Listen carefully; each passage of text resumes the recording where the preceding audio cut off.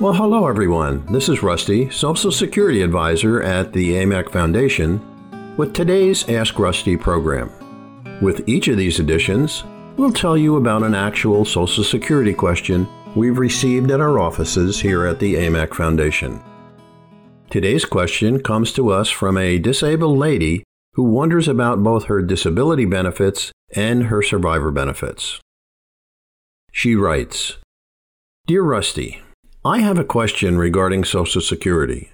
I'm 54 and applying for disability. I've had rheumatoid arthritis since I was 19. My son, 16 years old, received survivor benefits from my deceased ex-husband. We were married for 20 years.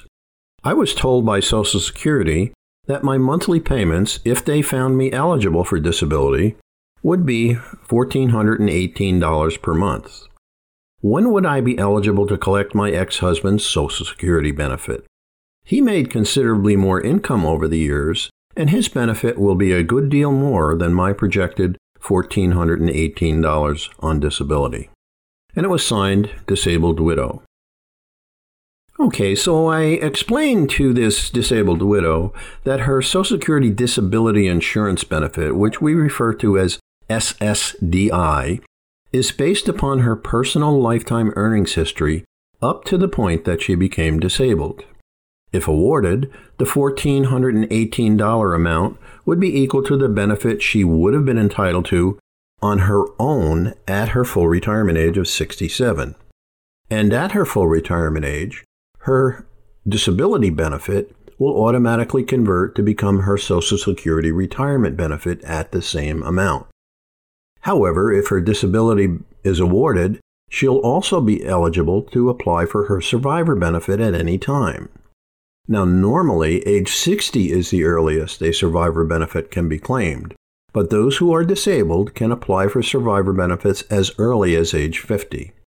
But whether this lady should apply for her survivor benefit from her ex-husband this early is the question that she needs to carefully consider, because the amount of her survivor benefit will be reduced by 28.5% if she claims it now.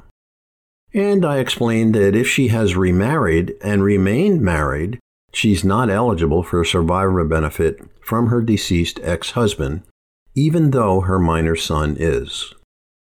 This lady's survivor benefit from her ex-husband will not reach maximum until she has reached her full retirement age.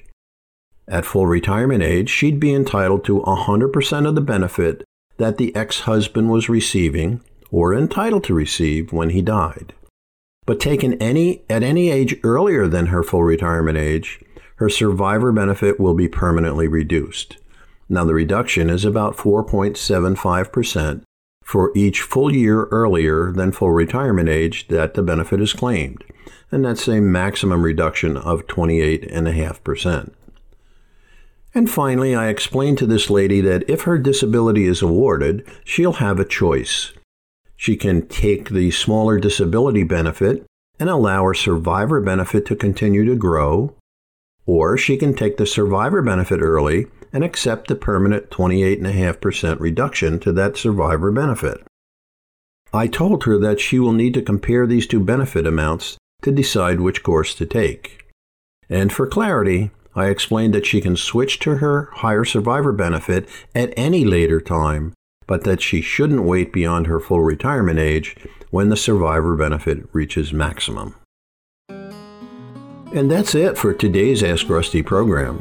The Ask Rusty series is brought to you by the AMAC Foundation, a nonprofit affiliate of the Association of Mature American Citizens, or AMAC. That's AMAC. If you have a question about Social Security, please send it to us in an email at ssadvisor@amacfoundation.org or call us at 888-750-2622. One of our Social Security advisors will be happy to assist you. This is Rusty at the AMAC Foundation, hoping you have a wonderful day.